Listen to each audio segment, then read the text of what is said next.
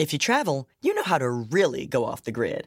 Like no cell service in your room off the grid. You know which remote retreats have the best herbal baths, sound baths, and ice baths. Because when you set up your out of office, you mean it. Because when you're the escape artist, vacation is all about resting, meditating, drinking water, and minding your own businessing. The Delta SkyMiles Platinum American Express card. If you travel, you know. Learn more at go.amex/you-know.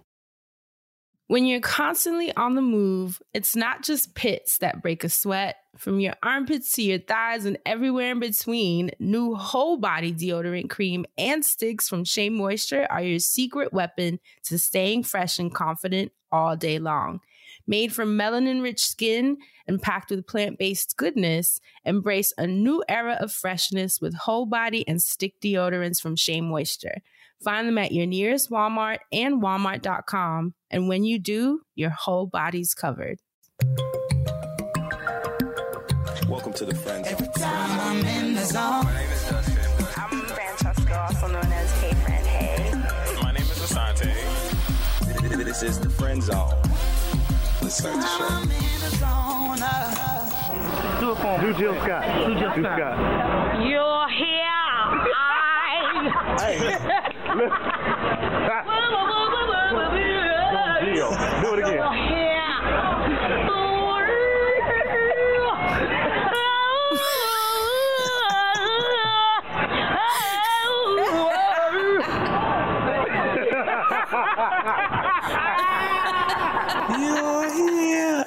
Welcome to the Friend Zone. It's We her all face. mental health, mental wellness, mental hygiene. Because who in the hell wants to know?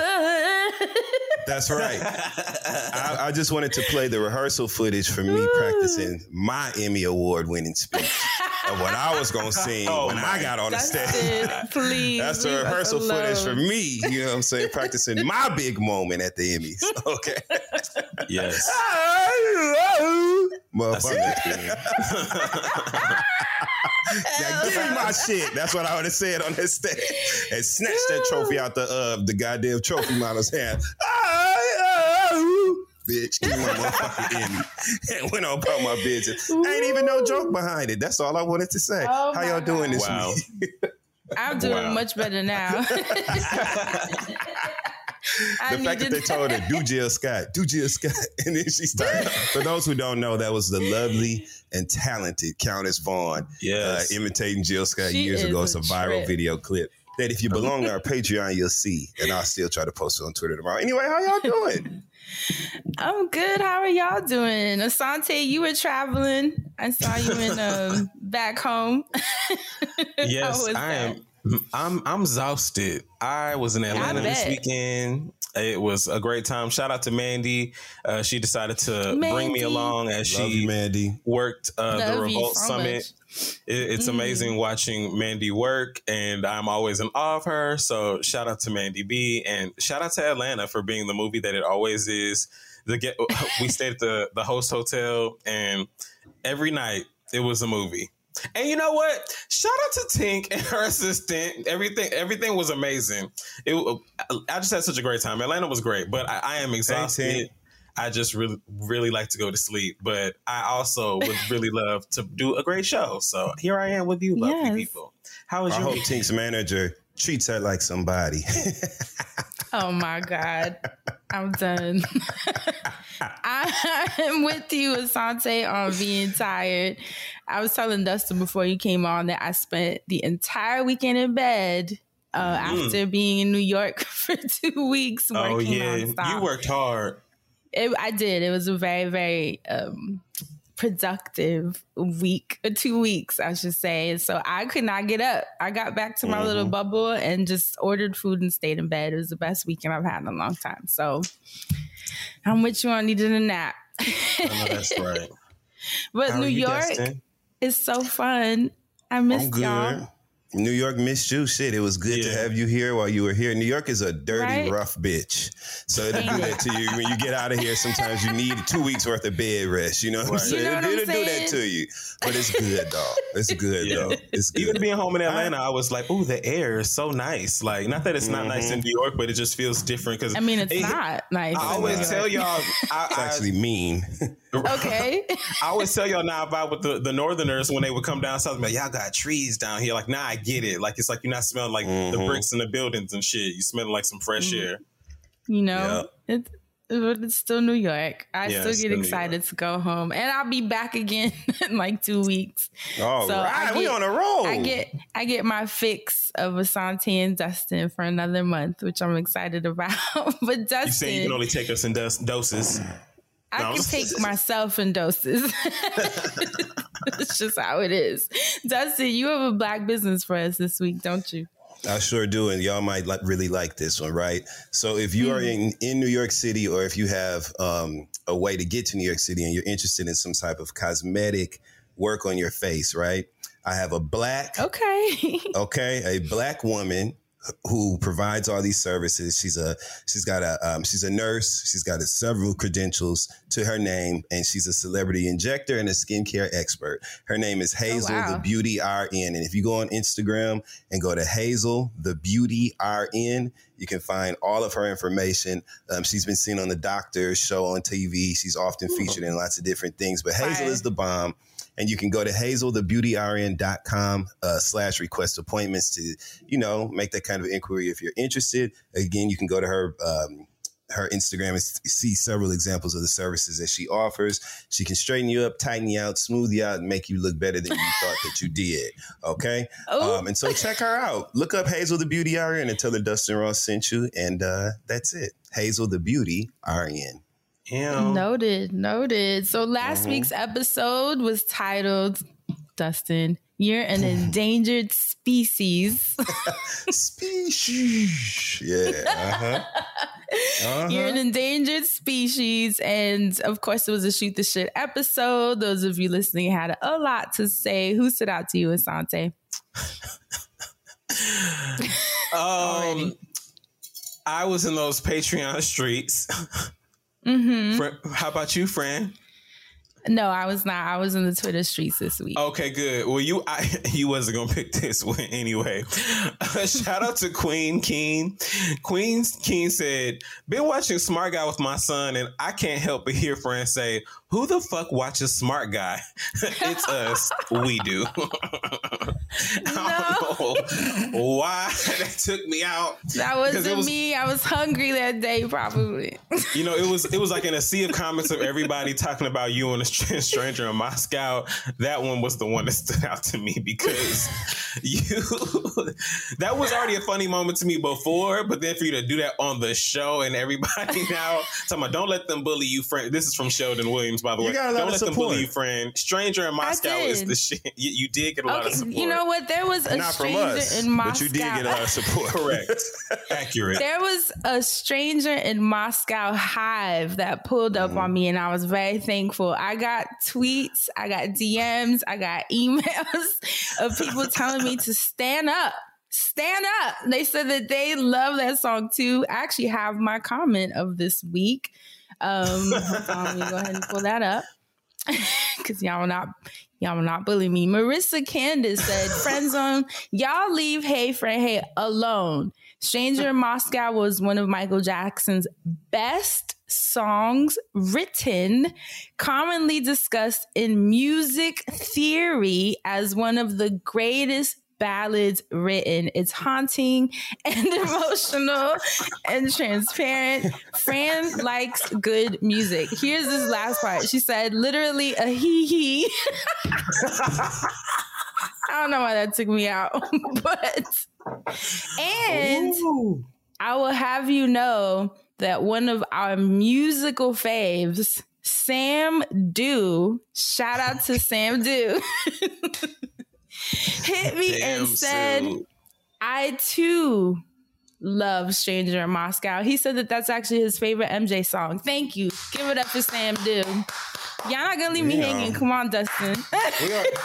We all players make mistakes too. You know what I'm saying? So it's just, But the musical community held me down, so I appreciate that very, very much. Shout out to you, Sam. What about you, Dustin? What'd you find in the Twitter street?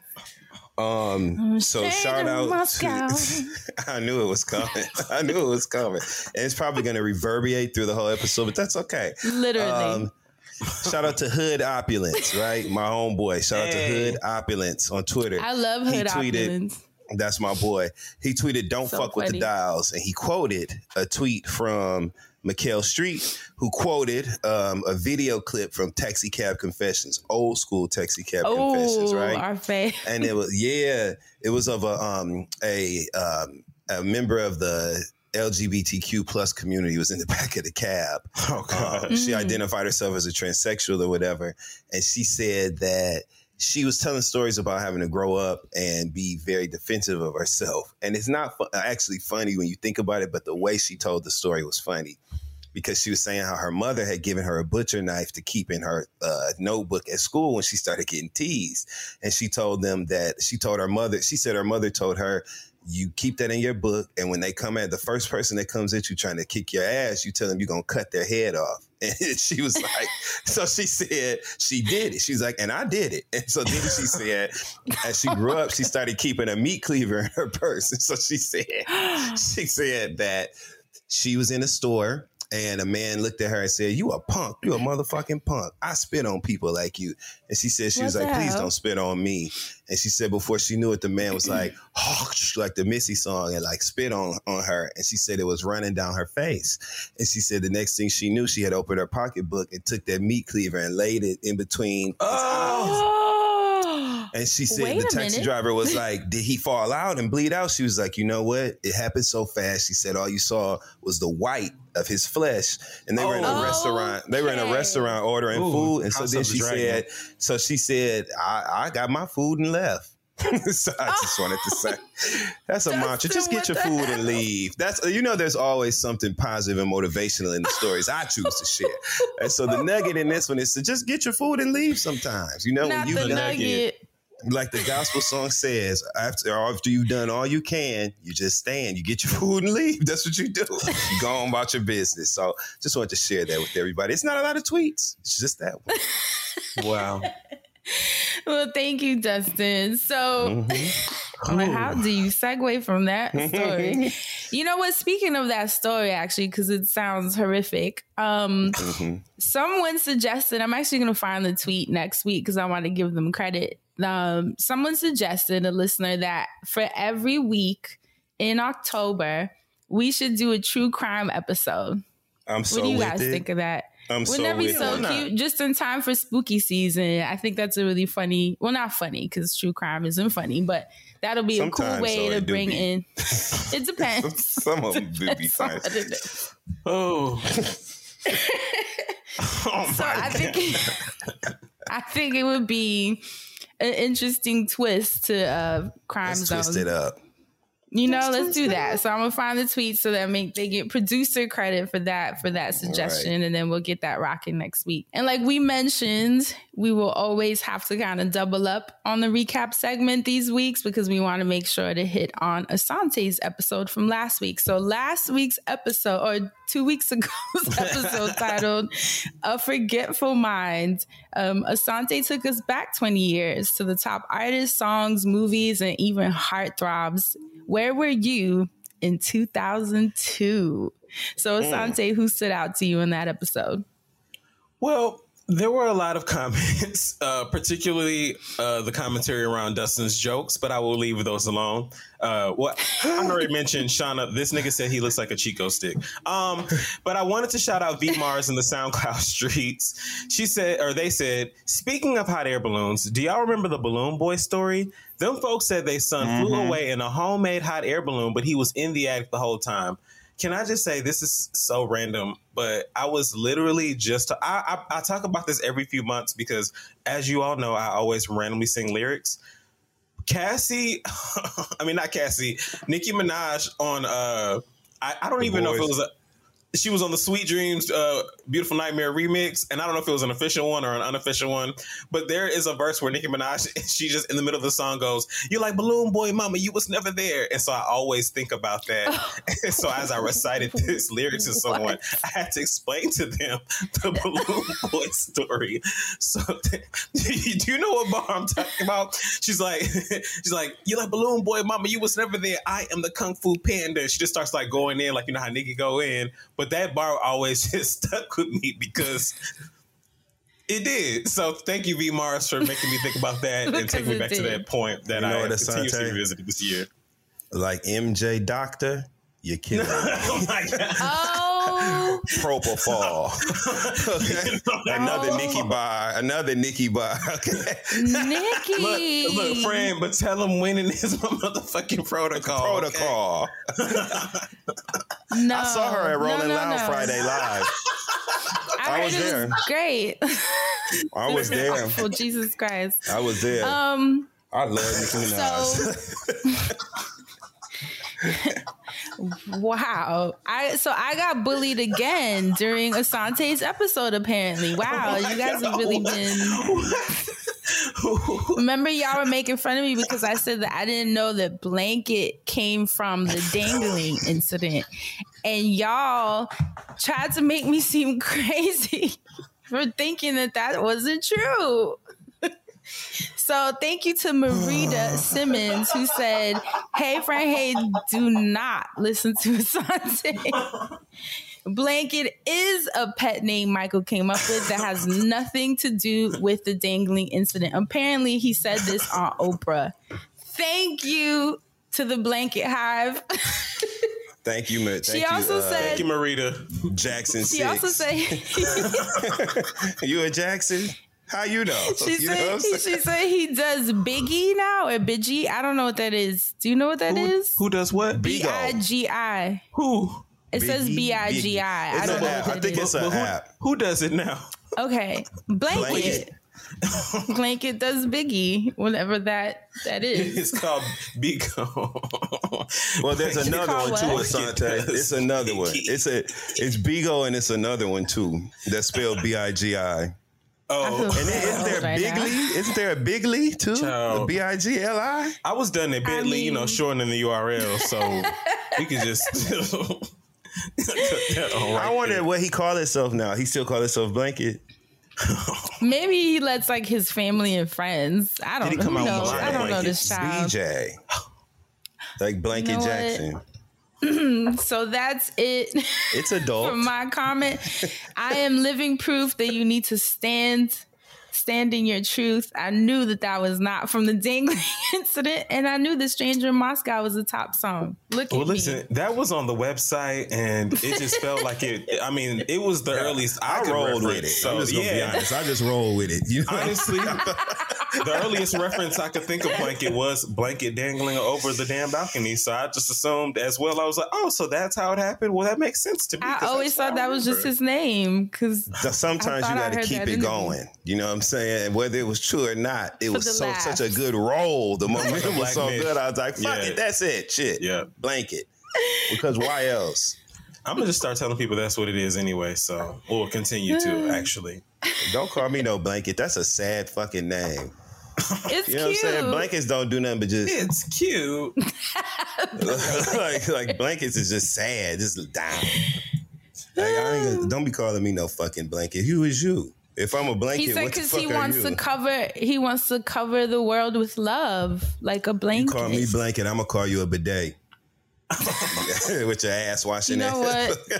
Yo, if it's raining, I'm gonna be like, oh my God, wet blanket. Right. On that note, we have a very, very special guest this week. A lot of you had been tweeting us for a while, like, when are you going to have Haas back on? And anytime we have episodes where we discuss, we do kind of like the year in review or just the reviews of our shows over the past 7 years, people always mention Haas. and Tiffany the Budgetnista as like the most impactful guests that we've had, where their conversations just really hit in a different way and in ways that can really change your life and kind of even alter your perspective, your trajectory. And we love that. That's what we're here for, to share those perspectives and have that type of conversation. So I'm so excited to have Haz back. She's going to be joining us today, you know? Yes. So welcome, Haz. Yeah. It's been so many years. I was trying to, you look beautiful. For those of you watching on Patreon, you get the treat of Haz looking super beautiful and her 1,000 plants behind her. The most lush plants. You came in like a glowing goddess. It was crazy. I was like, damn, I was literally in awe of you when you came in. I was like, wow. Right? So sweet. It was like you walked into a room and you logged in. That was crazy. I floated in like a fairy. That's right. It was the embodiment of it all. You know what I'm saying? Hey, shameless plug. I love y'all. How are you feeling? I'm so happy miss to you. be here. I wish I was hanging out with y'all. I have so much fun when I get to hang out with y'all. So this will have to do for now. Yeah, and it was perfect because you and I had been talking about you coming on sometime in September, and literally the tweets started rolling in from our listeners. It's like they intuitively sensed it that Haz was, you know, buzzing around because we started getting the "Ain't it time for Haz to come on? When is she coming back?" I was like, y'all is psychic, which is super sweet. So Haz and I.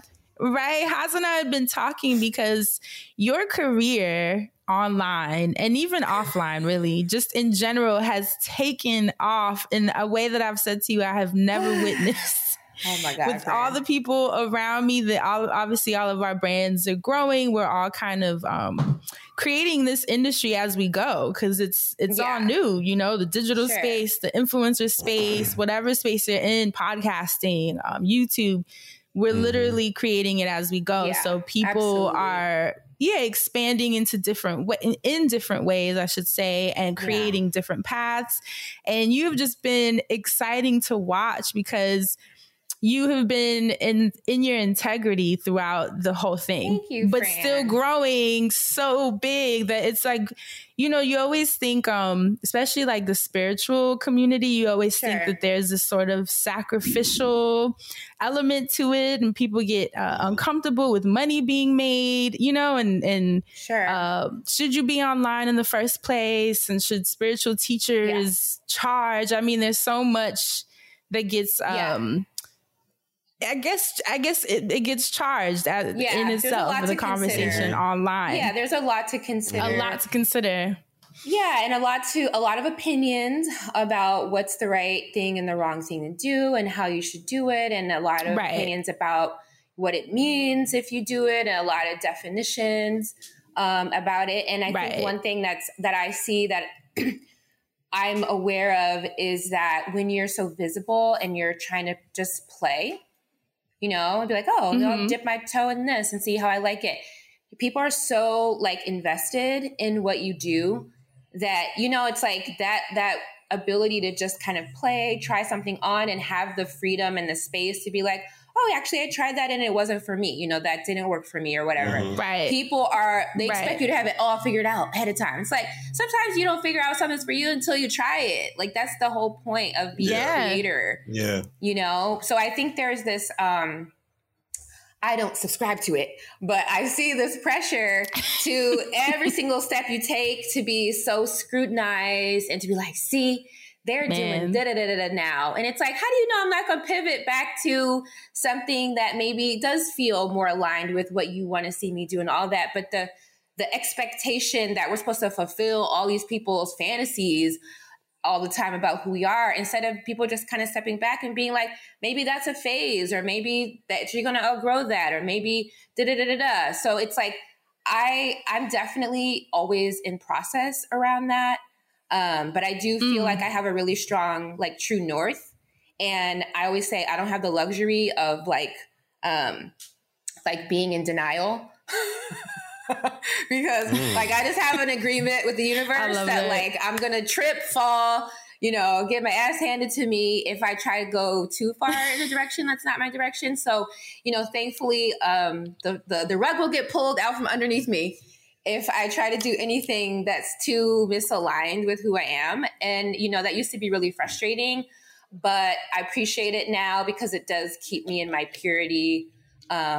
And it doesn't feel limiting, like it doesn't feel like I have to try to be perfect all the time or anything like that. Right, it just feels like, it just feels like the relationship that I have with myself, where it's like my soul will check me. It'd be like, girl, get back here. Where you go? That's not where we're going.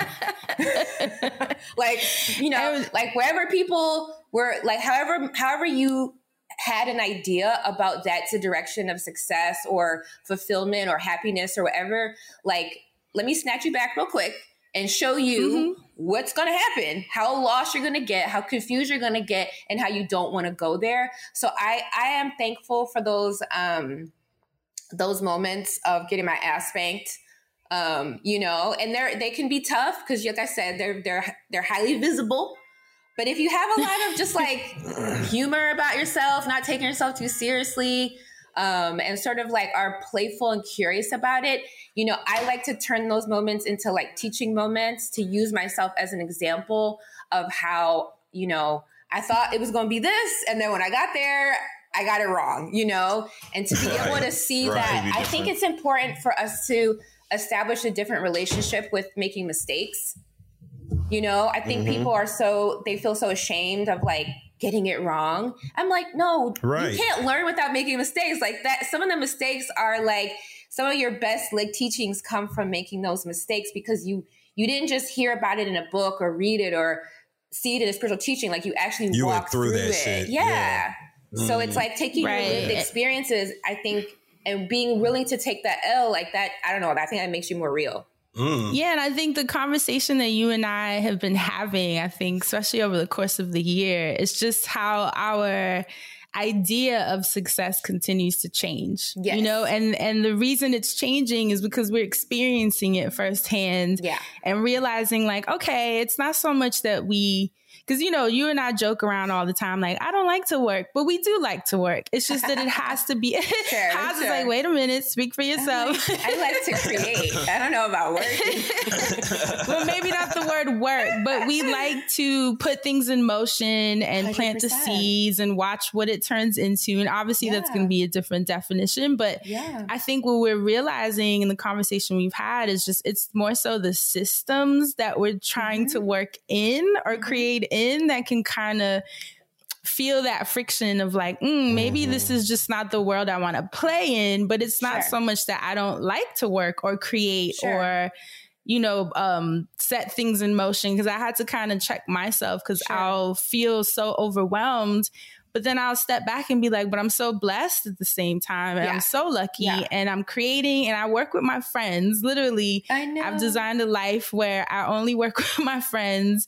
And if I work outside of that, it's by choice because it's a specific project, but not because I necessarily have to.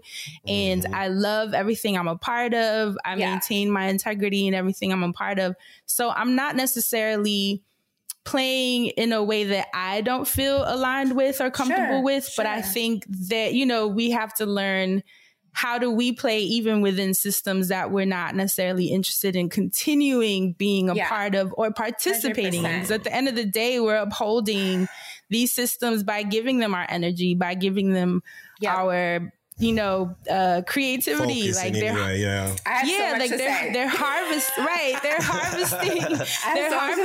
our participation, and that's how we uphold it and maintain it. But then at the same time, we complain about not wanting to be a part of it. So it's like I have to step back and be like, all right, friend, what's the plan then? What's the plan? And that's something you and I have I have so much to say about that, about all of that. I remember probably 8 or 9 years ago, my definition of success is being able to take a nap whenever I wanted to. I remember that. I literally remember tweeting that. And I remember there being all these conversations about what success is, and you're winning when or when this happens, you've won or whatever. I'm I'm just trying to put myself in a position where I'm not on a schedule, where I'm not answering to anybody, where I have the freedom to create when I feel inspired, not like when I have a deadline of you got to do it this by this time. And when I said that about taking the nap, I think, a lot of times Fran, me. So it's when I tweet stuff, people don't know the context behind it. But when I said that, I think people thought it was a joke, but I literally was there's so many times where I'm a double Pisces, so I'm very emotional. I'm a crier. I feel stuff deeply. I'm very empathic, very sensitive, highly sensitive. Shout out to all the HSPs. But I'm also neurodivergent. All the labels, all the trendy labels. I'm all of them. But she's designer. but for me, taking a nap and crying are important medicines. When I realized there would be some times when my whole system would be I need to just turn everything off. I need to turn my brain off. I need to turn everything needs to get turned off. And for me, one of the best ways to do that is just go to sleep. Just take a nap, just turn it all off. Wherever the momentum was going, wherever train was going, I want to get off the train. I want to create more of this, right? But I'm not exactly sure how to turn the train around right in this moment, right? And it's hard. So it's sometimes you just need to go to sleep and wake up with that refreshed perspective where your spirit was off, getting information, looking at other timelines, working it out, and I'm Spirit, you go work it out. Because me here in this human suit, I'm overwhelmed. I'm dysregulated. I'm mad at everybody. I just need to go to sleep. So to have the freedom to do that, and not have to worry oh my God, am I going to get fired? Or am I going to I remember I was call out queen. I used to call out from work all the time, every job I had, because one of my favorite pastimes used to be calling out. My favorite pastime. Because I could not function in that demanding way. That just did not work for my energy, my life force, my spirit. But I knew that I was someone who contributed a lot to whatever project I'm in. I just knew that the way that the system wanted you to work didn't work for me. So when I was thinking about getting sovereign and getting free from some of the 3D matrix, how it tries to siphon your energy to feed its machine, I was first and foremost, I cannot work on a schedule.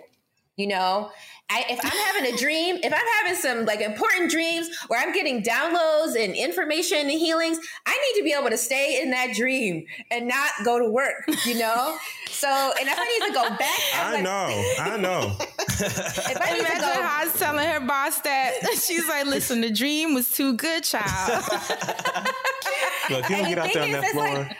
I slowly made my way, So when I first I knew the first thing that had to go was working on a schedule, and I knew this next thing that had to go was having to answer somebody. So I slowly started creating more sovereignty, more freedom, more flexibility for me to actually be aligned with how my creative energy naturally wants to express itself.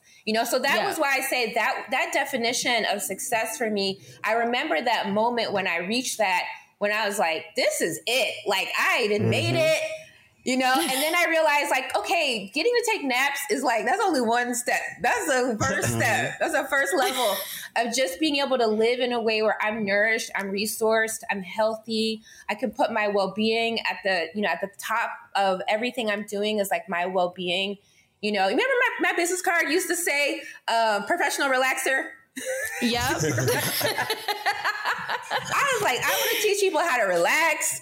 Can that be my job? So I've had a lot of forecasting of what if my job could just feel like being at the beach? What if I could just be a professional relaxer? What if I could da-da-da-da-da-da? And I played around with different iterations of this way of how my energy naturally wants to be, how I want to express myself. And I've been able to get people to like want to join me, you know? Like I've been lucky enough to get people who are like, oh, you want to play in that way? Like, cool, sign me up. Eventually, it started to take more of a, you know, a form that has like, you know, a bigger kind of vision, you know, a bigger perspective, like a bigger scope of like, how can I be in service? How can I have this impact? You know, obviously still going to promote dreaming and napping and crying and all those like ancient technologies that I think are so important to success. But again, it's like, now I'm like, okay, now that I fulfilled those core needs that were missing, now I can take it up to that next level. You know, I can start to play in these other spaces of like, you know, being a business owner and doing events and like maybe writing a book and this and that, having my own school and being a gardener, you know, like all these things that came from first and foremost, like the first step, which was like, what do I need for me? Like what if I could create an ideal life for me, what would that look like? And I'm so lucky, and Fran, all of us, we're so blessed that we get to like do work that's just being ourselves. Amen, yes, Lord. Literally. You know, we're so blessed that we get to do that and that we get to sustain ourselves through just kind of like people being curious, like, well, how did you do what you do? Can you teach other people? I mean, it's beautiful.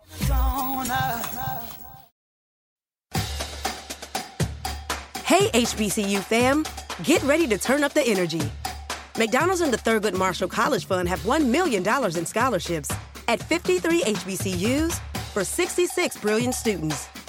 This year, you could be one of them. But time is running out. Did we mention the $1 million in scholarships? Apply by March 27th at tmcf.org.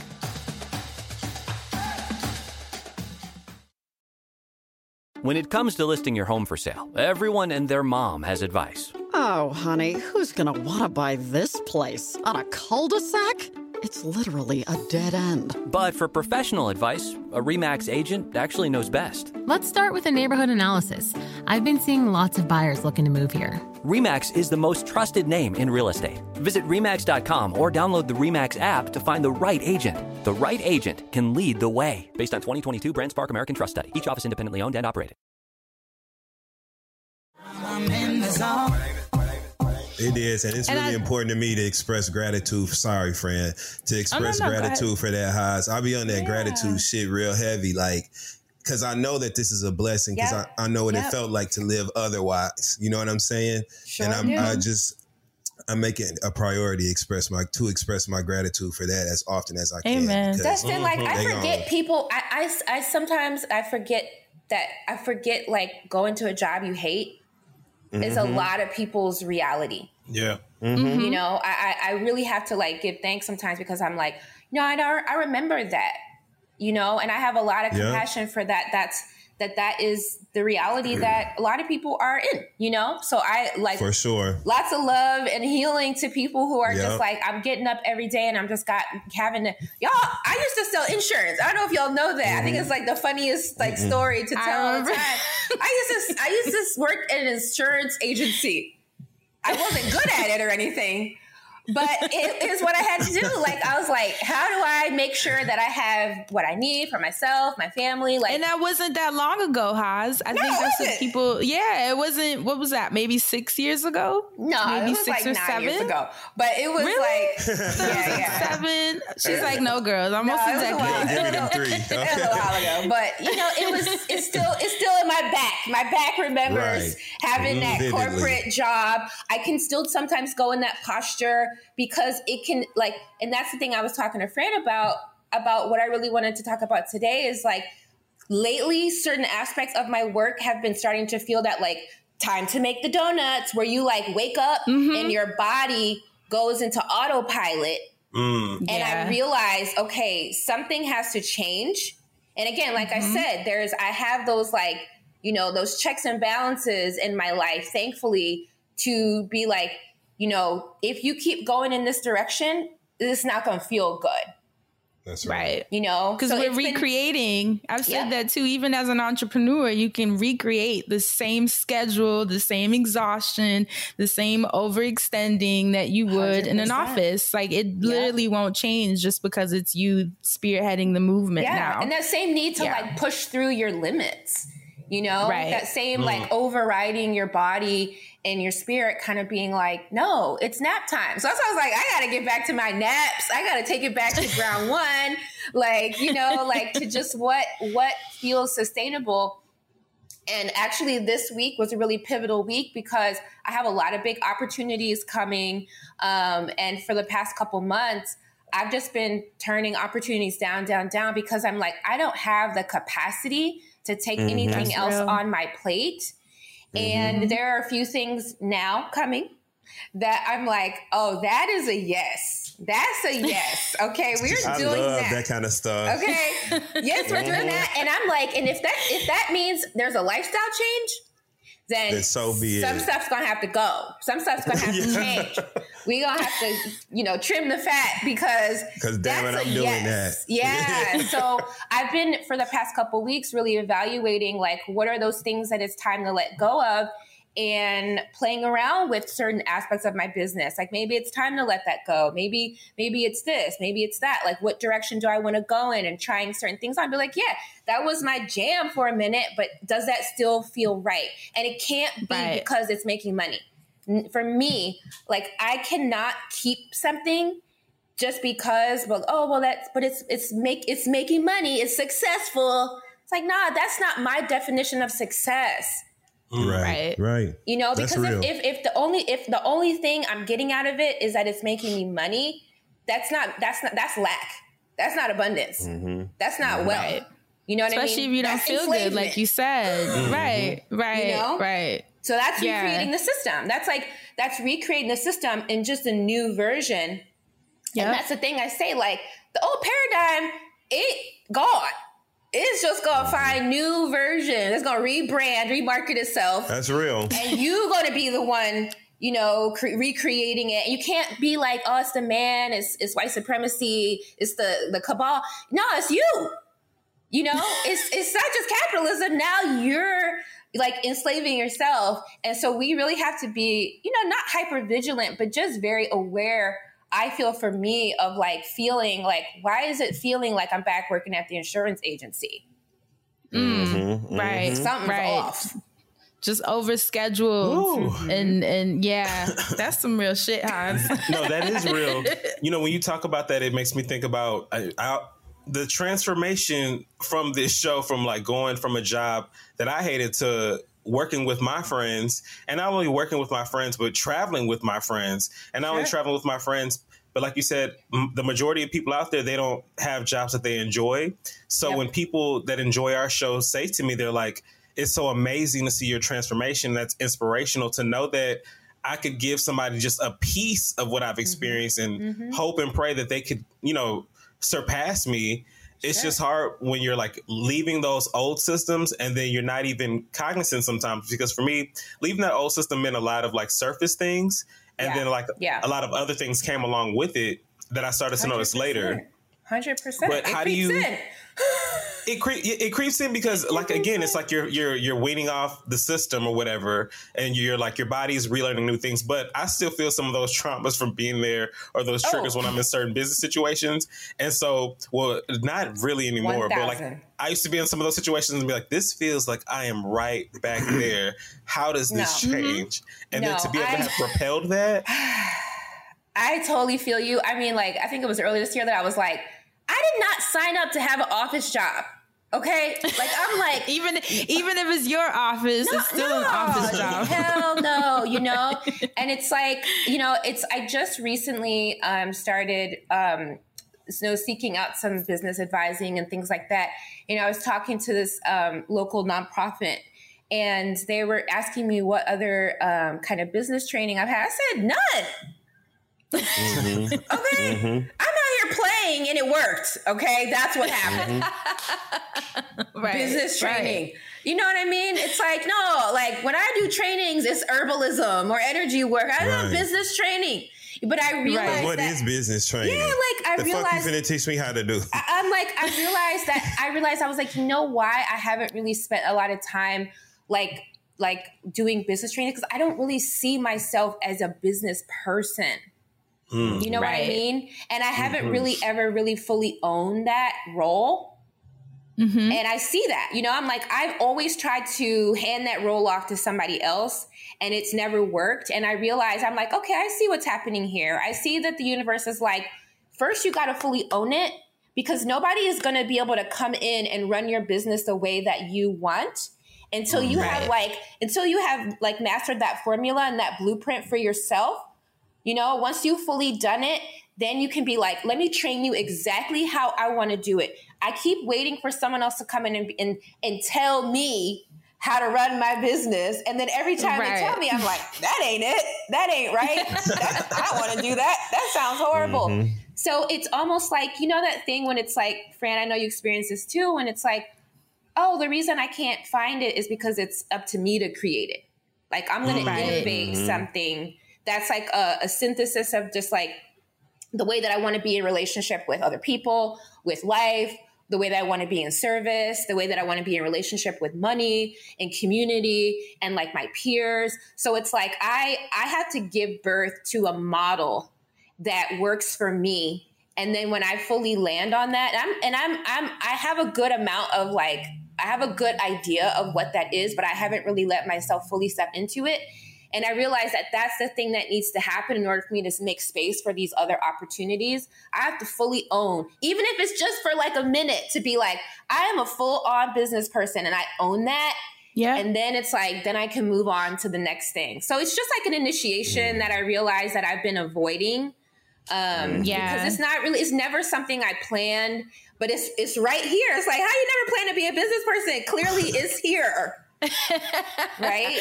And I just had I did an episode of The Woo with a good friend of ours who's an artist. Shout out to India Sean. Hey, India. And she turned the mic on me, which was awesome because she was like, what made you leave your dream of making music and the music industry? And I said to her, really, it was the business of it. And at that point, I was too young. I was a teenager and I didn't have the voice or the capacity to battle those systems that I knew were misaligned with me. And I didn't know at that point, how am I going to create my own in an industry that is already so set in its ways? And it's like, if you're going to play the game, you got to play the game. There was really no way in my mind to create my own path or own version of that. But then it was funny because she's like, yeah, but you did do that because you removed yourself from that system, created your own platform where you could literally put out music now and like have the same effect, It is something. And it kind of just, tying into what you were saying, it's like, it's always the business side that made me shy away because I'm like, I don't move like this. Yeah. I don't even in the business I'm in now in the digital space, I've never had a manager. Because whenever I've tried to have Who's gonna manage us? Who's gonna manage us? Like they don't understand what I'm trying to do. And there's a formula. There's a formula that people it's kind of tried and true. And it's like you gotta use these templates and this blueprint, and that's how you make it, as opposed to like this new trajectory I'm trying to create that hasn't been seen, hasn't been done, of doing business, of staying in your integrity, of maybe saying, like, imagine me telling a manager, I need to take this weekend off to kind of like realign my energy. They'll be like, girl, what? You have shit to do. You have this schedule. You have that. And I know that already because I've worked with people that they weren't a direct manager, but they were indirectly managing me. And I could see how there was a disconnect in how they viewed the way that I run my energy when I'm working, And so to avoid having that friction or misunderstanding or me feeling like, damn, I don't want to like feel like, do I have to switch certain shit up to like make shit work? I'm not doing that at this point in my life. So that's why I just manage myself and it's worked out very well for me. I really I feel that so much. And I feel like the reason why, thankfully for us, we have we're so such visionaries, that we will actually, I think people think, I think people wonder how we operate. Like, I'm like, I realize that a lot, that people are kind of like, how are you doing what you're doing, you know? And I'm always like, magic. But, you know, the reality is that like, I'm in a relationship with like life in a way that I can only explain it, you know, in a way that I get direct like guidance. You know, like I channel direct guidance. I see visions. I see timelines. I see future possibilities, you know, whether you want to call it intuition or channeling or whatever. I'm not attached to that, but I get dreams. I get visions. And a lot of times when I get a dream or a vision, there'll be a part of me that's like, how? How? You know, but the reality is that I've done it so many times that at this point, I don't have that same level of doubt. I just know, I'll just be like, okay, I guess I'm just going to ask for a miracle then, because you showing me this, you know, I'm being shown this for a reason. I know that because I'm being shown it, that it's possible. Right. I thankfully have like tools and techniques now for when I get a vision, like how do I actually put that seed in the ground? How do I nurture it? Like, what are the steps that I do to kind of like bring that into like physical reality? You know, thankfully I do have those tools now.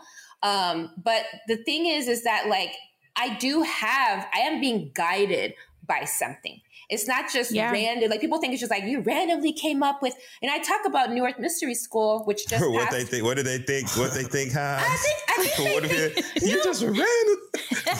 I think people think that you're doing what they're doing, which is watching other people. Right. You know what I mean? I think people think you're watching other people, and the reality is like when I started New York Mystery School, which just passed 5 years, you know, I was having a recurring dream. Oh my God. It's a horn that he is so it's excited. It's an air horn, but this episode is so dignified that I did not want to taint it with that kind of ghetto mess. But just know, okay, it's on next week. I appreciate Back to you, that. I can't. No, like I was having a recurring dream that would not go away.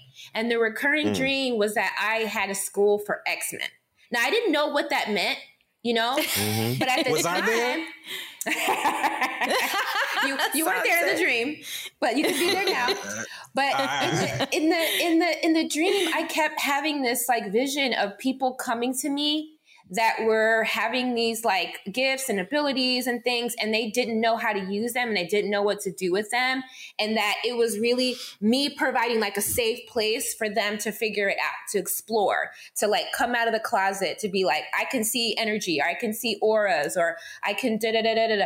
And at that time, I was still doing like one-on-one energy work, energy healing sessions. And I would have people telling me this all the time, you know, or coming up to me after events and be like, I can see spirits. I can talk to ancestors. What should I do? How should I, you know, and they would for some reason feel like I've never told anyone this, but I feel comfortable telling you this, you know, and no one would say anything to me that would surprise me, weird me out, freak me out. You know, I'd be like, girl, that's nothing. They'd be like, have you ever seen a past life? I'm like, every day. Like, have you ever heard of, you know, and I was like, you know what? there's enough of these people coming to me that like, let me create something, let me create a community where we can all try to figure it out together. And I remember, now granted, it was 5 years ago, I was like, I'm going to start with timeline jumping. And I remember thinking, who's going to want to hear about me talking about timeline jumping?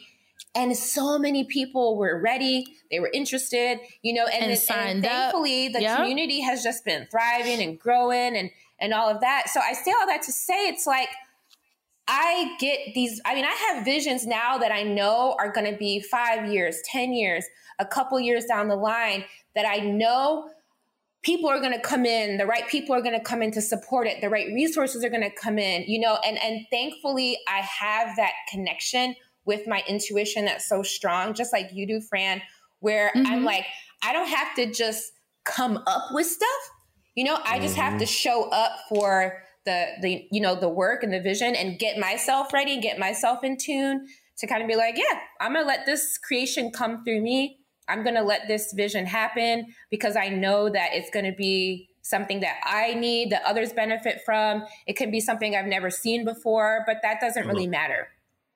Right. And so for those who are listening, right, that are like, okay, how do I create that relationship with life, you know, where they no longer want to just be on autopilot, and they no longer want to be in a job that they hate every day. They want to wake up and feel excited, and like you say, design. Yeah, they want to design a day that feels like them. Like, this is what my ideal day would look like and feel like, and this is what I would be doing. So what are the first 100%. Steps? Like, how does someone even lean into that? Yeah, so, you know, first of all, I feel like everybody needs a toolkit. And no, really, but like that toolkit is the techniques that work for you, right? Some people, that technique will be meditation. Some people, that technique's going to be cannabis. Some people, that technique's going to be, you know, going and doing ayahuasca. Some people, that technique's going to be, you know, everybody has their little toolkit that is like, this is that thing that helps me get in the zone. You know, this, like where I'm at right now, this is that thing that helps me tap into like something that's greater than just the everyday worrying about how I'm gonna pay the bills, like that. You have to get off that frequency to be able to connect into like imagination and creativity. And, you know, it's a frequency bandwidth, right? Like when you're in that frequency bandwidth of like survival, right? That's important. We're not going to shame survival, right? Like survival got us here. It got us here. It got our ancestors here and all that. But you have to realize that like that's its own like realm. And when if you stay in that narrow channel, you're not going to be on the frequency. It's like a radio dial, right? You're not going to be on the radio station that's broadcasting like creative ideas. This is why throughout history, there's been inventions that have happened simultaneously on other parts of the world. We're not in communication with each other.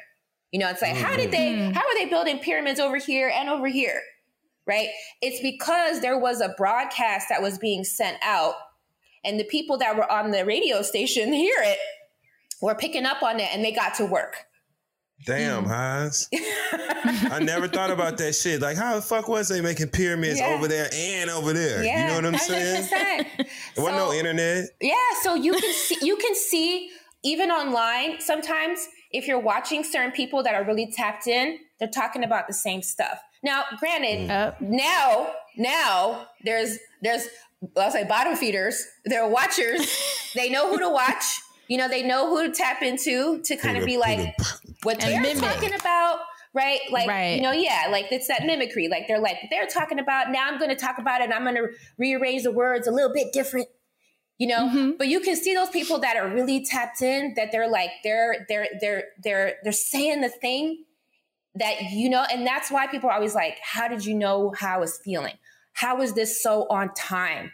And I'm like, guys, it's not because I'm like special or have some, even though I am special, but it's not because it's just attunement, you know, and I've trained my radio dial to be able to tune in and tune out, kind of be like, let me get that station is noisy. That's a lot of noise. There's a lot of people just saying the same stuff. That station is set on fear. I'm not going to listen to that. That's the collective. They ain't talking about nothing right now. You know, the celebrity gossip, blah, blah, blah, whatever. Tune the radio station to whatever channel you want to be on.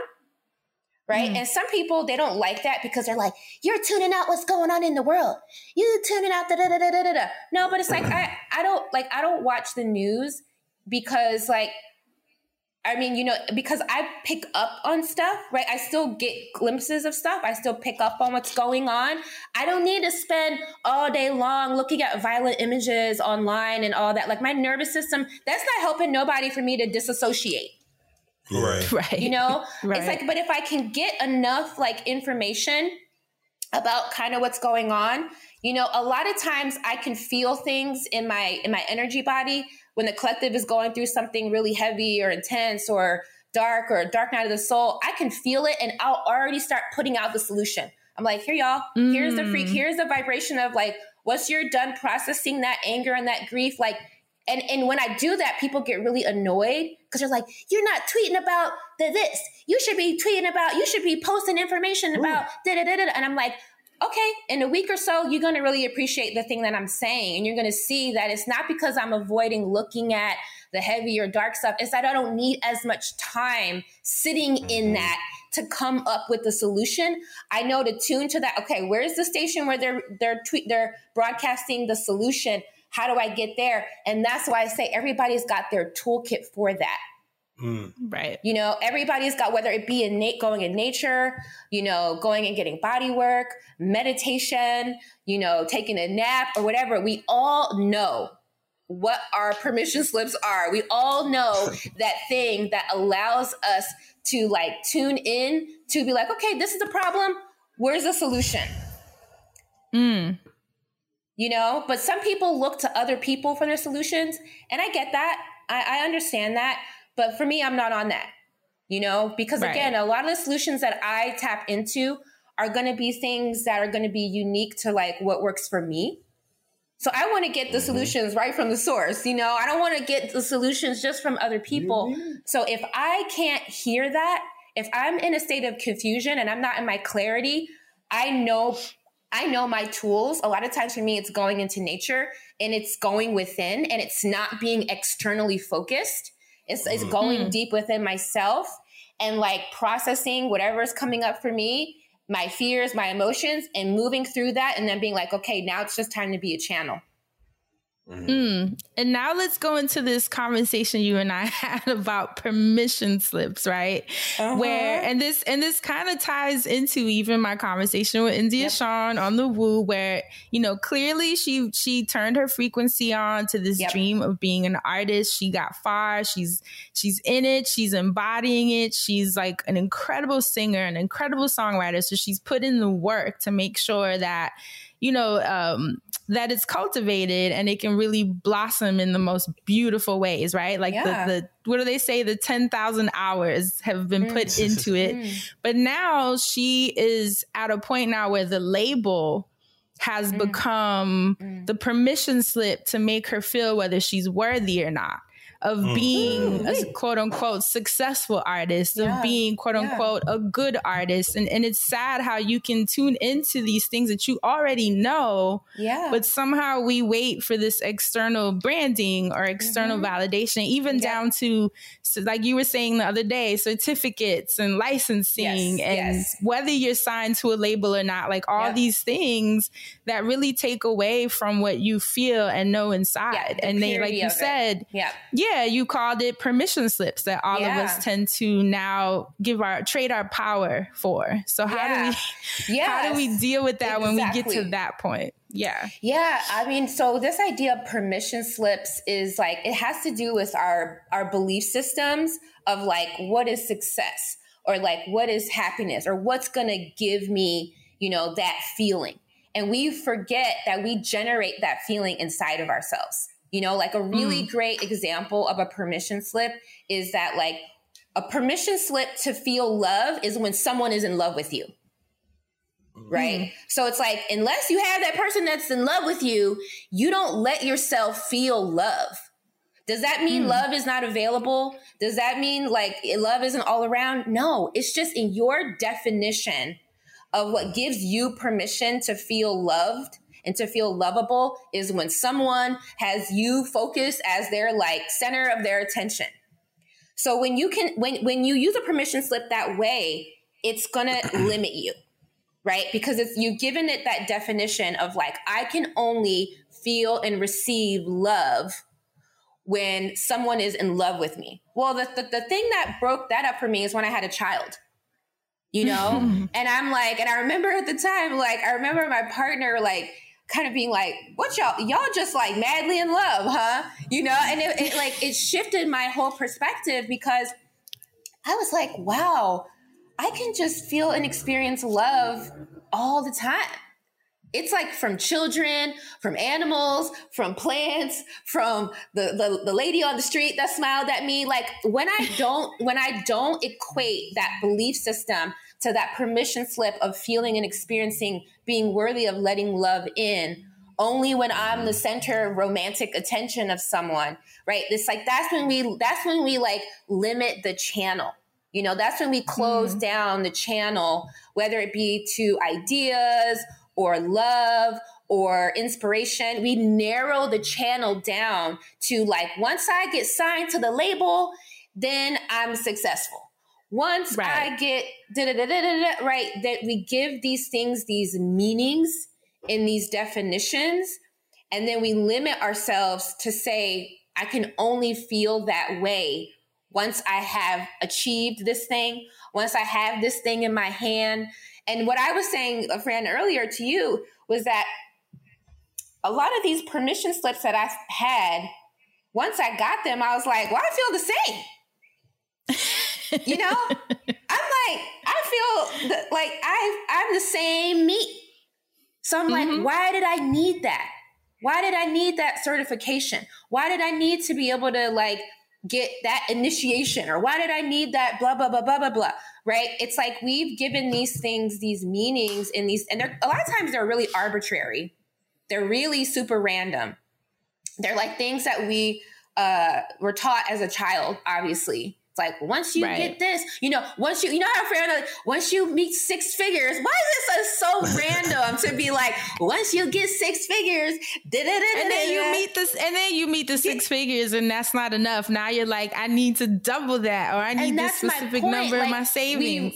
We randomly assign these definitions of things that we don't really know what they are. We just come up with them, and we're like, once I get that, then I'm going to be happy. And so what I was saying is like, you're really the permission slip, you can flip the permission slip at any point in time and be like, I'm giving myself permission to feel successful. I'm giving myself permission to feel love, to feel whatever the energy is that you think this outside thing is going to give you. You can find that within yourself. And then guess what? That stuff starts coming. And it starts coming in different versions that you never even thought about, that you never even knew existed, because you were so limited in like what you thought you were trying to manifest or what was on your vision board. Once I get this six figure, it's like, do you know how many other types of resources there are besides money? Do you know about being land rich? It's like, there's so many other things. Community rich, ideas rich. Like there's so many, once you have like expand your definitions of like what you give yourself permission to experience, like it just opens everything up. So I say, there's, I always talk about this, like living your best matrix life symptoms, where it's just like you have all these arbitrary pictures on your like metaphysical wall. And it's like, when I get this and I get this, all these things, when I achieve them, then I'm successful, or then I'm happy, or then I'm lovable. But what's interesting is I see people all the time, myself included. I did this, so that's why I can talk about it.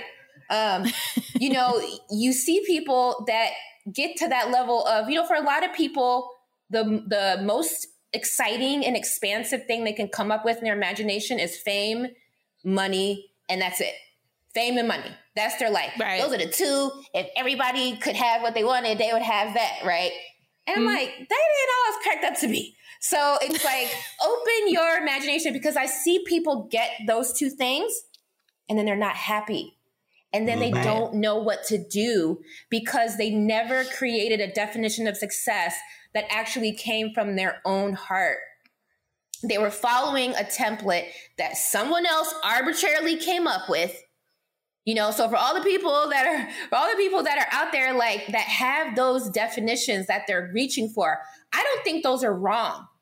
If they're truly aligned with you, because the thing is that there are certain people, like one of my teachers always talks about the Dalai Lama, right? It's like the Dalai Lama is famous.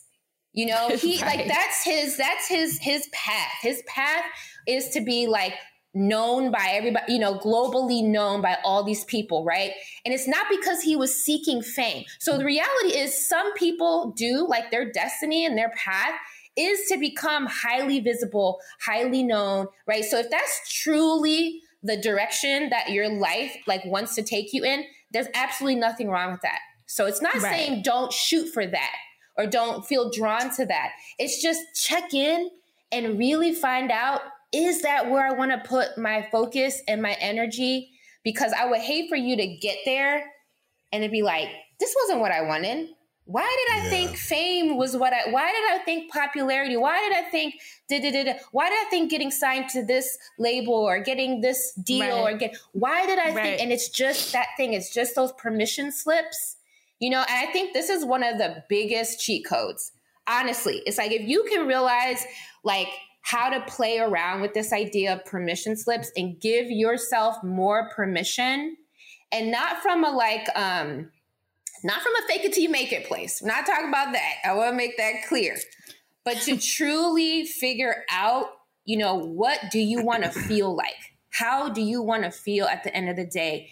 And don't be attached to the only way to feel like that is if I'm famous. The only way to feel validated is if because you could end up being someone who has such a big impact on a smaller group of people, and you feel so fulfilled and nourished. And it's not because more people know you, but it's because the actual people that know you are, their lives are transformed by the work that you do. Like, that may be the feeling that you're actually seeking, as a teacher or, a mentor, a community leader. Like, there's so many other ways that these roles are so like diminished in our culture, but there's so many ways where it's like that teacher that had that impact on every student's life. Like, think about how they feel in their heart. Like, maybe that's really what you want to feel, and it's not actually fake. This is the Friend Zone. When it comes to listing your home for sale, everyone and their mom has advice. Oh, honey, who's gonna want to buy this place? On a cul-de-sac? It's literally a dead end. But for professional advice, a RE/MAX agent actually knows best. Let's start with a neighborhood analysis. I've been seeing lots of buyers looking to move here. RE/MAX is the most trusted name in real estate. Visit RE/MAX.com or download the RE/MAX app to find the right agent. The right agent can lead the way. Based on 2022 BrandSpark American Trust Study. Each office independently owned and operated. I'm in the zone. Right. And I found that the busier I am and like the bigger things get, I actually feel more disconnected to that feeling. Absolutely. Because then there's more business attached to it. And that's the capitalist model. Obviously, it's like you supposed to hand off the essence of who you are to quote unquote keep the machine running.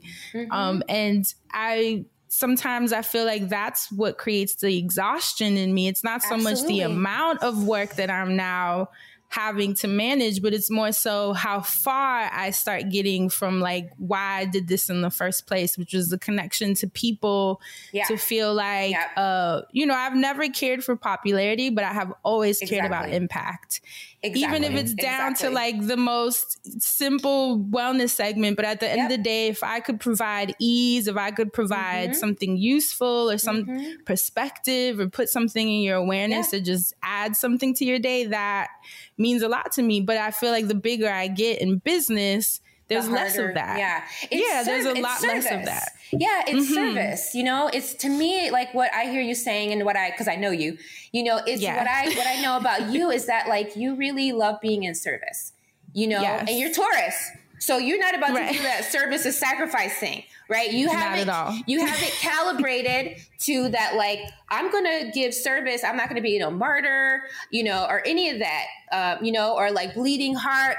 I'm going to give service from my overflow. And I think it's perfectly calibrated for who you are. Right. That's why you feel so fulfilled, because you've calibrated the giving and receiving in the right balance for who you are. And you've calibrated the quality of the kind of service you want to do to be able to feel that impact that like reverberates back to you. Like, I had the intention and the impact matched. The reason that people get out of tune with that is because, it's like we get addicted to things outside of ourselves. We don't spend enough time at the end of the day coming back at night and evaluating like what was fulfilling about my day. For me, when I actually do that practice of gratitude, it's the simplest things. It's the simplest things that bring me joy, that bring me pleasure, that bring me excitement. Mean the most. That have the most meaning. But that's why I say this process of evaluating where you've given meaning, where you've given value, you know, and where you've given the definitions of like a fulfilling life, a meaningful life, you know, a life that's lived like deeply. You know, we've given the meaning to things that are so random, that are so arbitrary, that are so outside of ourselves. When it's like, when we come back to it, you know, and it's like I try every night to watch the sunset from my house and just sit in gratitude and appreciate, like, how did I get here? You know, Amen. What did it take for me to get here? And it's like that, just being able to sit, the view that I have, and to be able to like watch the sunset from my view is such a fulfilling experience. It's not about how many likes I got or how many, you know, it's so simple, but we don't take the time to create a life that's actually filled with things we love. We chase things we don't actually love or actually respect. It's like we chase fame. We don't respect fame. Clearly, the internet will show you that. You know what I mean? Right. We think it's a means to an end. Sometimes it is, right? But it's like when you get attached to it as if it somehow gives your life meaning, that's when you've gotten lost. Right. And it's true because I just finished, I just came from New York from working on a 2-week production. And obviously the production itself is like great for my career, all these things, the money, fantastic. But at the end of the day, when it wrapped and I went back to my hotel room, the thing that lingered the most about it was the people that I had the opportunity to work with, like the opportunities that is going to give those people, you know, down to the young lady that created our art. Like, she is a listener that I happen to connect with. And I'm so happy for what that means for her and all the crew, and even just how everything went so well, like to be on a team of at least like 15, 20 people, and everyone came with their A game and everyone was so grateful to be there. So that created an energy of like love and excitement. And every day was so great to be there. Asante, you popped in and you saw like the energy was just so beautiful. I just kept saying, as many years as I've worked in production, I have never been a part of such a beautiful, grateful, kind, loving, thoughtful team like we've managed to put together in this last trip. And that to me felt like a testament of my energy too. You know, like when I'm manning a ship, this is what a ship's supposed to feel like. Yeah. And it just let me know that I'm like properly calibrated. And like you said, on that frequency of, even though I'm playing within this system, this is still how I'm going to make sure it always feels. And that's what mattered to me. Yeah, that's what mattered to me. Like, yeah, the production's going to be beautiful. I can't wait for it to come out. And that's important too. But really, it was just that feeling of like, damn, like life feels good when I think of it in those terms for me, because that's what matters. Yeah. And I think if people start to pay more attention to exactly what you said, it's like, what was it about this moment that felt so fulfilling? You know, so good. And then and like kind of examining that and seeing and letting that reveal itself to you, to be like, okay, you know, if I was going to recreate this, you know, what about this felt so good? Oh, it was the right people, and it was the flow, and it was the synchronicity, and it was the moment of feeling like, you know, the collaboration, like, you get what I'm saying? And like, we're actually working together, and it's not competition. You know, when you and it's find not competition, that recipe, you know, when you find that recipe, that's that template. When you realize that there are certain things that, sure, wealth, popularity, fame, does it give you access? 100%. But if you're directing those things as a tool in the wrong direction, it's not going to bring more happiness. Right. You know, if anything for me, like this work is about getting more refined. You know, it's like I have this soup that I've made for, 10 years. And at one point I was like all about like perfecting like the ingredients, you know? And then it's like, as I started to like, you know, I kept just refining it. And then I got to that point where I was like, you know, this is a masterpiece, right? You know, and it's like, you might not think about that as like a success, right? But it's like, it's a creative process of now when I have guests coming over, I'm like, oh, I'm going to make that soup. And they're going to love it. I'm going to nourish them. You know, they're going to be like, wow, what's in the soup? You know, and that feeling of like nourishing people with, you know, years of like trying and being in the lab and experimenting and like getting the calibration right. Like, to me, that brings me a lot of joy. That brings me a lot of fulfillment because, you know, and it's not, I think some people misunderstand taste level, you know, like I spend a lot of time refining my taste, and it's not just because, you know, it's about popular brands or, you know, this, it's not that, it's a feeling, you know, it's a particular quality of a feeling that's like, I always say, when you have the right people in the room and the food is right and the playlist is right, and it's like nothing compares. It's just like that. Like that to me is like one of my definitions of success. It's being able to curate a vibe, and people feel it, and they're like, I don't know what's happening right now, but I'm feeling it. You know, it's like mine too, in like intimate, you know, space. Intimate, yeah. But I feel like sometimes when I'm like, oh, I forgot to add the da-da-da ingredient, or oh, it wasn't quite right, or blah, blah, blah.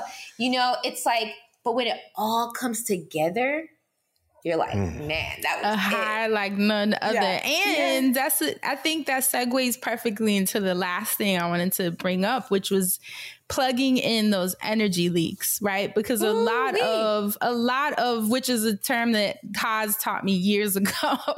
And I think why I'm able to create spaces now with communities and crews, whether it's in business or friendship or whatever, is because I have focused on making myself feel that way so that I know how to put that out externally, and then everyone else feels it when they are around me and when they work with me. And I think it's like you've always said, business is business, but you're the one that can control what that looks like, what that feels like by how you run your energy in your 100%. Own body when you're in business. And that comes into this concept of energy leaks, which you have taught online and in your school before. Can you kind of break that down for us and like the 100%. Importance of what that means? Yeah. I mean, it's like the way that I approach, you know, this work is like, it's all about being an instrument.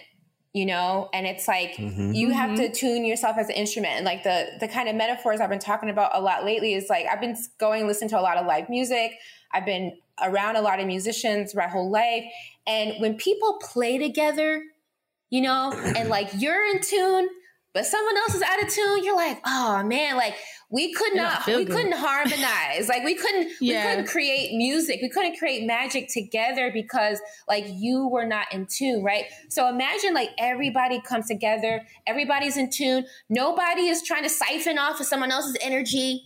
You know, come on. Like everybody's connected to their own flow of creativity, their own connection. They're bringing their own, you know, like their own love, their own vision, their own resources, all of that, as opposed to like, and I know y'all know this, but I'm sure y'all been in spaces where there's that one person in the room. Maybe it's you.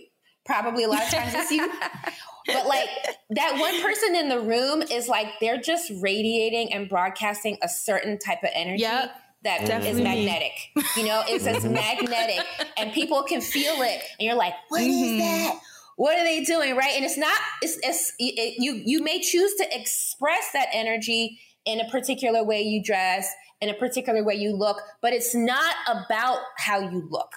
It's not about what you're wearing. You could be wearing whatever and you're going to make it look good because it's like something in you is you're wearing that dress, not that dress is wearing you, right? So it's like you're bringing through your own life force, your own energy, your own, you know, your own magic, your own light. And when people see that, they're either really drawn to it or they're repelled by it. You know, if they're operating in their false self and they have all these like facades and all that, and you're just bringing in that radiance, you know, people can be really repelled from that, or they can be drawn to it like, I want to take some of that. You know, I want to get some of that, right? And the reason is because it's like, think about it like a battery, you know, and it's like if you're a little battery and you're connected into the big battery that fuels everything, you're bringing that energy pure in. you know? But if you're always plugging into someone else for inspiration, if you're always plugging into the internet to be like, what should I do next? Who should I be next? Trying to figure out what's the latest trend. What's the latest trend to follow? Like, you're always late. You're always late. You're always late. If you're doing that, I'm sorry. You're always going to be late to the party. You know, you're always going to be just a little off. And some people that don't know energy might not know that, so you might could get away with it. But people that really are tuned into energy, they see that. They see through that. And it's not from a judgmental place, but really at the end of the day, we have to plug up those energy leaks. We have to see, though, because if you're someone who's chronically low energy, and I'm not talking about low vibration, I'm talking about low energy. You don't have any energy to do anything. That's a problem. You know, that means that you have relationships that are not aligned. You have you're nourishing yourself in unhealthy ways. You're barely functioning, you know, and it's like, because when someone comes back from a retreat or vacation and they're glowing, right? It's like, why is that? It's because they've gotten away from all of the things in life that's draining them. You know, so it's like, for me, that's a really big lifestyle change to look at and kind of start to be like, you know, and again, with a lot of compassion, am I giving more to this job than I'm getting? Am I giving more to this relationship than I'm getting?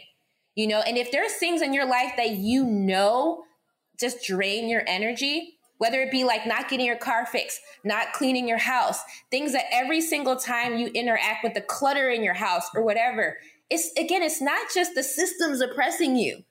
You know, it's those things that actually, like, because I always say energy is currency.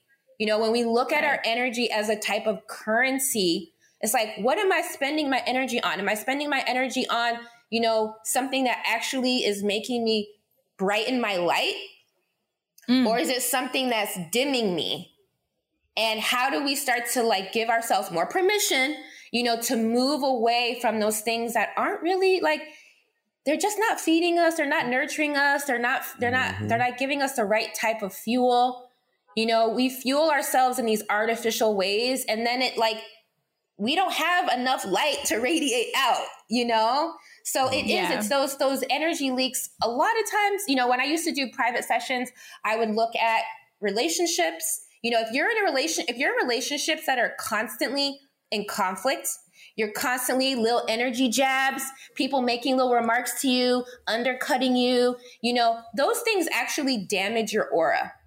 You know, if you're constantly not having good boundaries, you're constantly letting people disrespect you, like all of those kinds of things just create chronic energy fatigue, you know, and you need your energy to, if you go create that next timeline or that next project, you actually need your energy for that. So, you know, this work about seeing how precious your energy is and starting to make, I just tweeted recently, I said, if you have to go through a period of loneliness to up level the caliber of people you're spending time with, please know that it's worth it.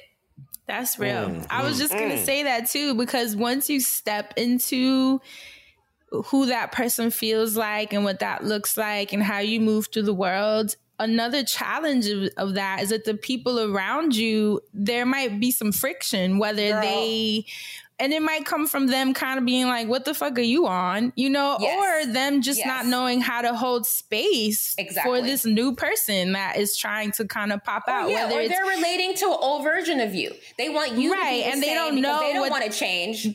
Right. And then sometimes, you know, it can be this feeling of like, there's just a misalignment now. Like, I don't really know how to be your friend as this person. And it can be challenging. And even in the smallest ways of people cracking on you about the new ways, you know, and a lot of us will take that. Yeah, a lot of us will take that sort of deprecating humor as like, oh, you know, my friends are like that. But it weighs on you after a while because you're like, I'm trying something different, you know, and like, I would love for my friends to honor that and respect that in a lot of different ways, you know, and I'm thankful for my friends that have seen me be weird or go in this direction or that. And they're kind of just like, that's just friend. And it just is what it is, you know? Yeah. If you think about your energy bubble, like your aura as a bubble, And people making little remarks, literally poking a hole in your energy and your energy leaking from that. That's what an energy leak. That's what I'm talking about. Like a literal leak in your bubble, and your energy is just leaking out. And if you're constantly like having people do that to you, and you're like, why do I always feel deflated? Well, right. People are literally, what do you think? damaging like your shield and like your energy. So that's the thing. It's like there's certain things that naturally replenish that. Certain people do, being in nature, all of that help. But we also create our own energy leaks too. It's not just other people. Of course. But that is a big part of it, is like allowing that kind of thing to continually happen, those little energy jabs at you that you know are a little bit disrespectful, you know, not setting those boundaries with people. You don't have to cut everybody off, okay? Like that's not always the first way to go. Right. But, you know, it may be a conversation. You know, it may be taking space, spending less time, maybe moving people from the friend category to the acquaintance category. But, you know, you really have to start to look at, you know, the relationships and not be afraid of letting people go. Yeah, I get that. Because even I moved because of that. Not saying I moved from my friends, y'all. Wow, so the truth comes out. See, I'm here. She starts telling the truth. No, but you know when your body, when you know your body is asking for something different. Yes, you know, your body is asking for more. Your mind, your energy, everything is like, this has been great. Like, I fuck with New York. And she can't stay away from y'all too, so. And I can't. Obviously, I've been back like every month. That's that energy you was talking about radiating. But that's why she can't stay away. I knew that I had to step into a different timeline, like literally, figuratively, and in every level, if I wanted to go deeper into this work that I'm feeling. Yeah. And it's like New York wasn't giving me that feeling anymore. Living in those apartments wasn't giving me that feeling anymore. I was like, how can I, like you said, when you're creating your kit, right? For me, like, I know that being in nature is part of that, which is funny because I would always travel on vacation to feel that way. And I was like, why do I need to go on vacation to feel that way? Girl, why do I need like, I was like, how are you still in New York, girl? You know what I'm saying? Like, I was like, why do I have to go on like a weekend trip? The real truth comes out. Now we know. But you know what I mean? West Coast. Like, why do I have to wait for like weekend trips to Joshua Tree? Like, why? Why not make that my life where like I can take a 10-minute drive on a Tuesday if I feel off or I feel like I need some connection. And so I had to be brave and leave all my friends 100%. And leave my family and everyone I knew to make sure that like I was in position to really be closer to what I want to be and what I want to feel. And sometimes it's hard. And who you want to be and who I am, right? So I had to make that choice. Yeah, and it's not easy. Like, I'm here with no friends, you know, like it's not easy at all. It's not, easy at all. I really appreciate you saying that, because I do see there are a lot of these decisions that really, if we're really listening to our soul and we're really stepping out of the box and stepping out of these like limited bandwidths, it does require us to be brave. You know, it does 1,000%. Require us to, you know, I always say like, you know, the comfort zone isn't actually comfortable. You know, it's like we know we have to get out of familiar. It's just familiar. So we have to really understand that So I'm not saying not having safety, right? Like, we still gonna have safety, but that feeling of being comfortable, a lot of times what it is stagnation. You know, and it's life. It's like life's about to get boring. That's what to me, I feel it. It's like, if you don't switch something up, life is about to get real dry and boring. And I know for me, like, I like really following that creative impulse, because I know that gives me energy. Yeah, it's true. And I don't get energy from other people. I'm not set up to drain other people from energy. Some people, that's their main source. You know, that's how their taste buds are set up. They like to drain other people from energy, you know, like for me, I don't like that, you know, so I need to follow that inspiration. I need to follow that, like, where are we going next? What's next? You know, and it's not a chasing thing, you know, it's a calling, You know, it's like life's calling me out. Like, there's more for you. There's more for you. Come see. I have to follow that. Real. I don't know if it's a free spirit thing or whatever, but probably. I have to follow that. You know, and it's true because what pushed me to move. Sorry, Asante, I'll let you go. I started feeling like Groundhog's Day in New York. That's like I was exactly I was waking like the movie. I woke up in the morning and it was like I felt so exhausted. Like I was like, this schedule is so boring. Like it was so specific and it's the same apartment and I'm waking up to the same wall and I'm waking Matrix, girl. Yeah, like and then I'd go outside. I'd go outside and walk the same street to get on the same train and it just I don't know what happened, but one day I literally had like a slight panic attack where I was like, if I wake up in this fucking apartment one more day, like I just couldn't. I couldn't. And the same thing happened to me, which made me move from Harlem to Brooklyn in the first place. So I know that I was sort of finding my way, but it just was like, there was a point where it was like... You were loosening the tether to New York. Yes, right. It was like... Because I was in Harlem my whole life. Yeah. And so even to move to Brooklyn, for someone outside of it, they might not think that that's anything, but anyone in New York will tell you that's a big move. Fran, it is though. Fran, I was literally going to say to you, this feels like... Because, we talked about, work, but like this feels like... releasing that you're scared to leave your job, you go there all the time, it makes you money.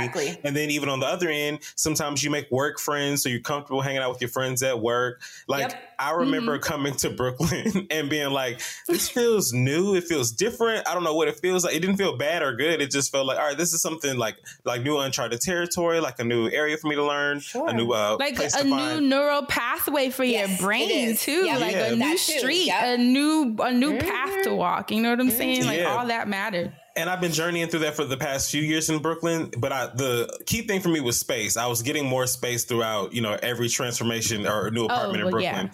And so to get to the apartment that I'm at now, it's just that. Ciao. Baby. Has maybe I think you'll be proud. I think you'll be proud. Okay, send me pictures. But it's like you said, there was something better waiting for me because there were so many years that I was like, why would I live in Brooklyn? And then I finally moved to Brooklyn and there was a lot of like up and down stuff with terrible landlords. And then to get in a building where I'm like, okay, they're going up on rent, but I love it so much that I just got to stay. As opposed to being like, I can go get something more affordable or I can get more space. But I do feel like, Fran, like after living here and having more space, I'm like, all right, well, I guess I'm going to have to make more money to afford something bigger here or go somewhere where I get more for my buck. I don't know what it's going to look like, but I'm seeing more in my future. So I'm just exploring what that more could be. So I love it.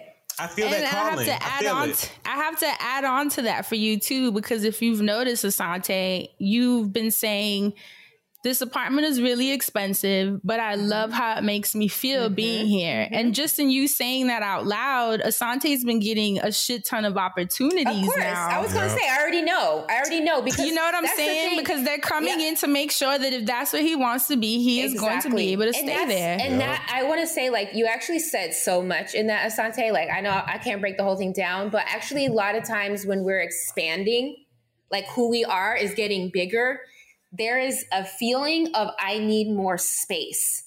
It's like the box that I was in. And I love that you had a literal experience of like, I need more space in my house. Yeah. But my Harlem, I literally lived in a room, so it literally was a box. So when I said I needed more space, I needed more. You couldn't stretch creatively, mentally.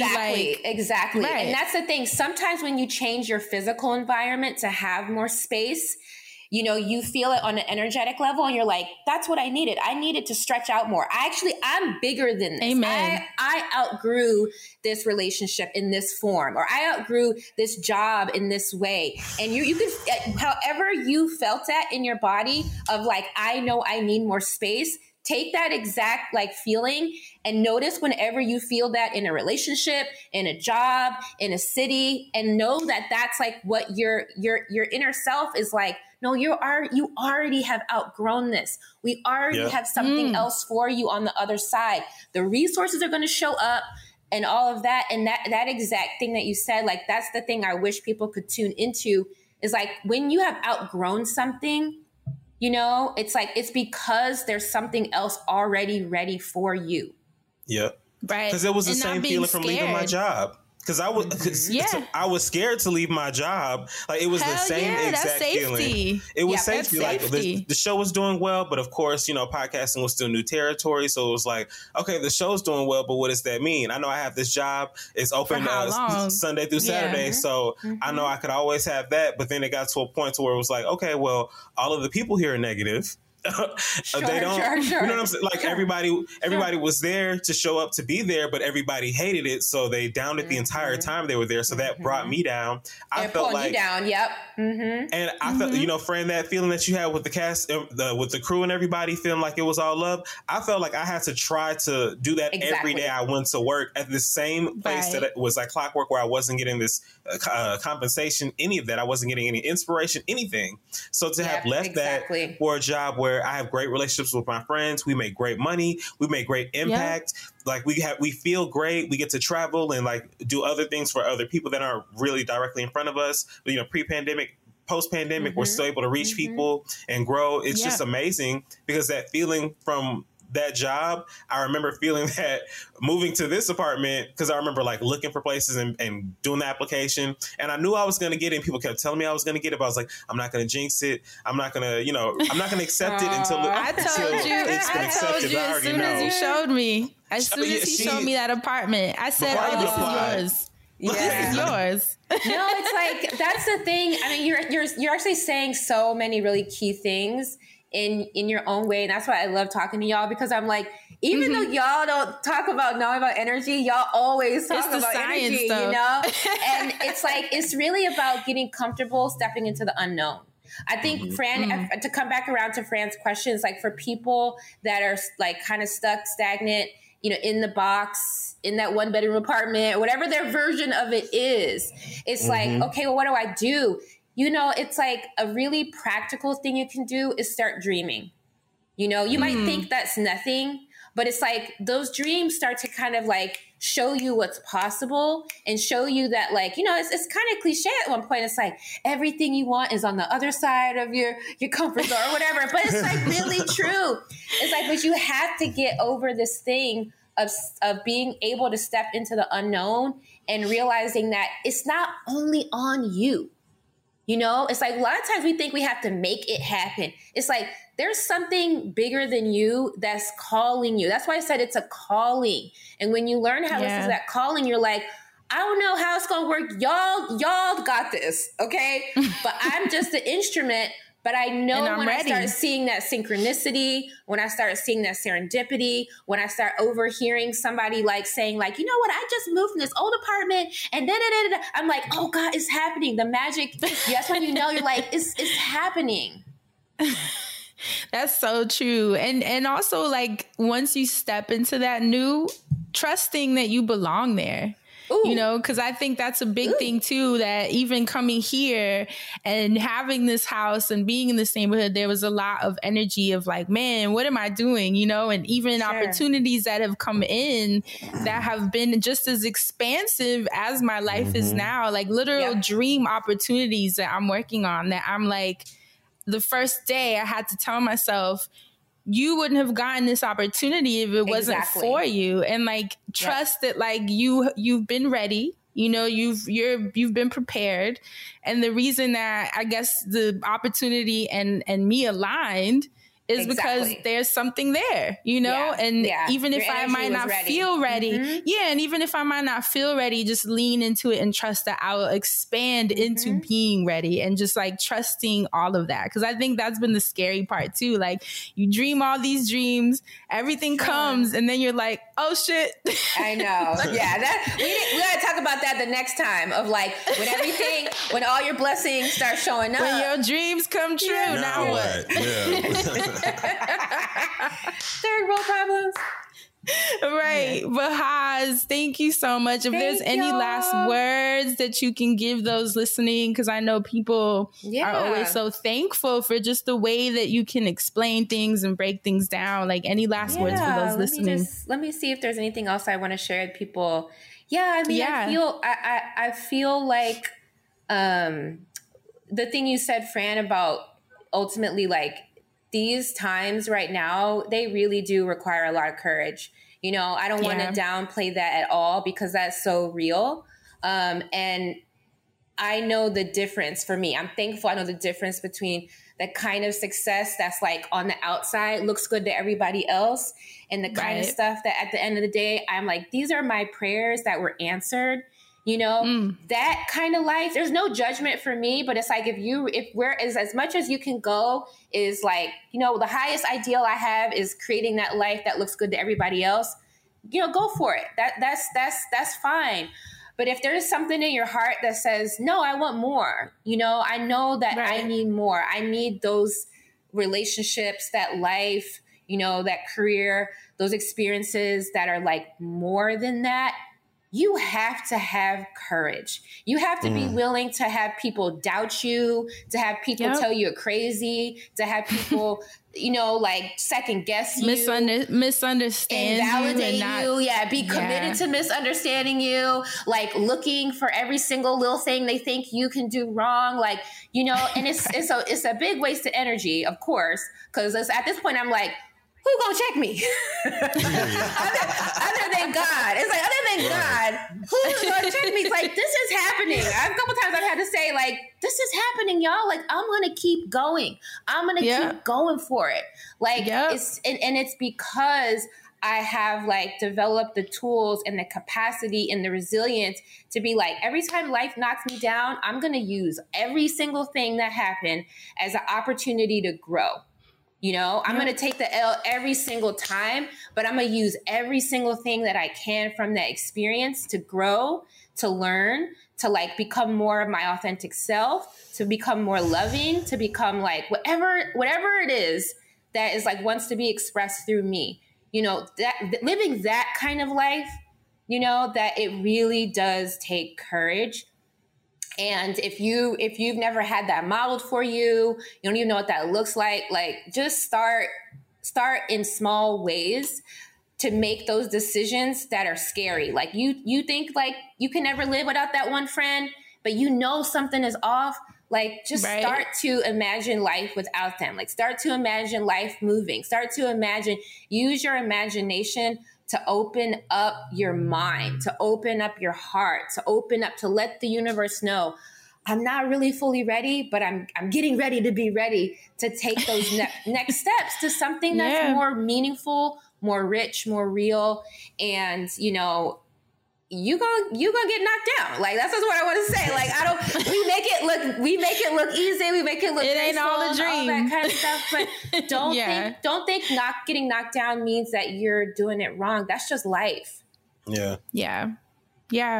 We love what you so much. What did you tweet the other day, Haz? You said that you asked your teacher, I'm experiencing some of the most beautiful things and I'm experiencing some of the most awful things. What is that? And your teacher said, that's life. Oh, that's just life. You know, that's just life. Because I really love that.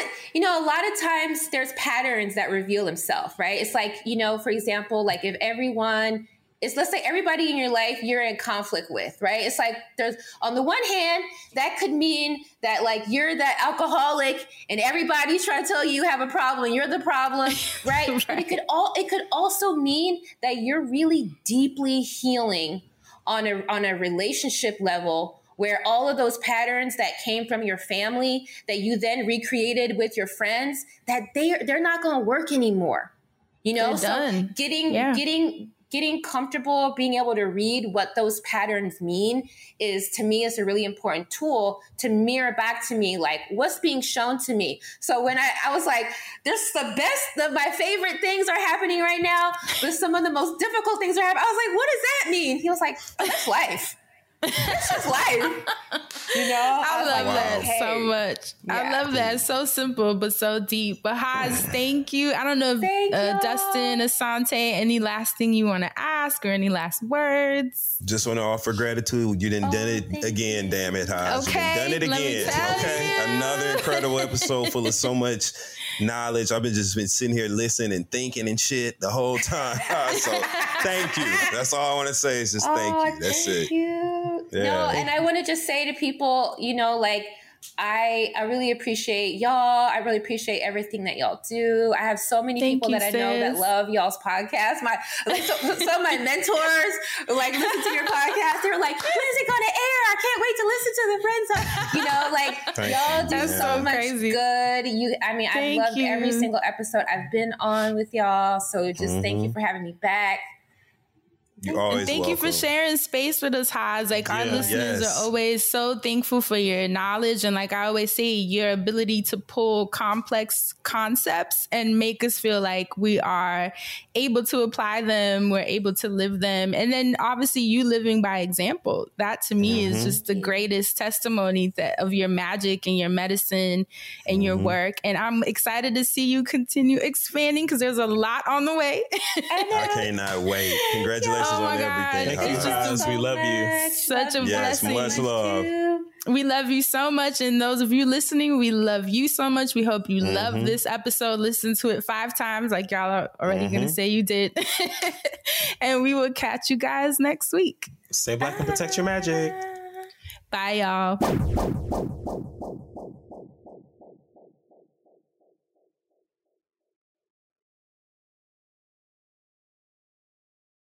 When it comes to buying your first home, everyone has questions. Can we even afford to buy a house right now? Well, I need to negotiate. How do I even negotiate? Luckily, a RE/MAX agent has answers. Hey, Brian, those are really good questions. They are? Thanks. It's my first time buying. I work with first-time buyers all the time. I got you. RE/MAX agents have more experience than other real estate agents. Visit RE/MAX.com or download the RE/MAX app to find the right agent. The right agent can lead the way. Each office independently owned and operated.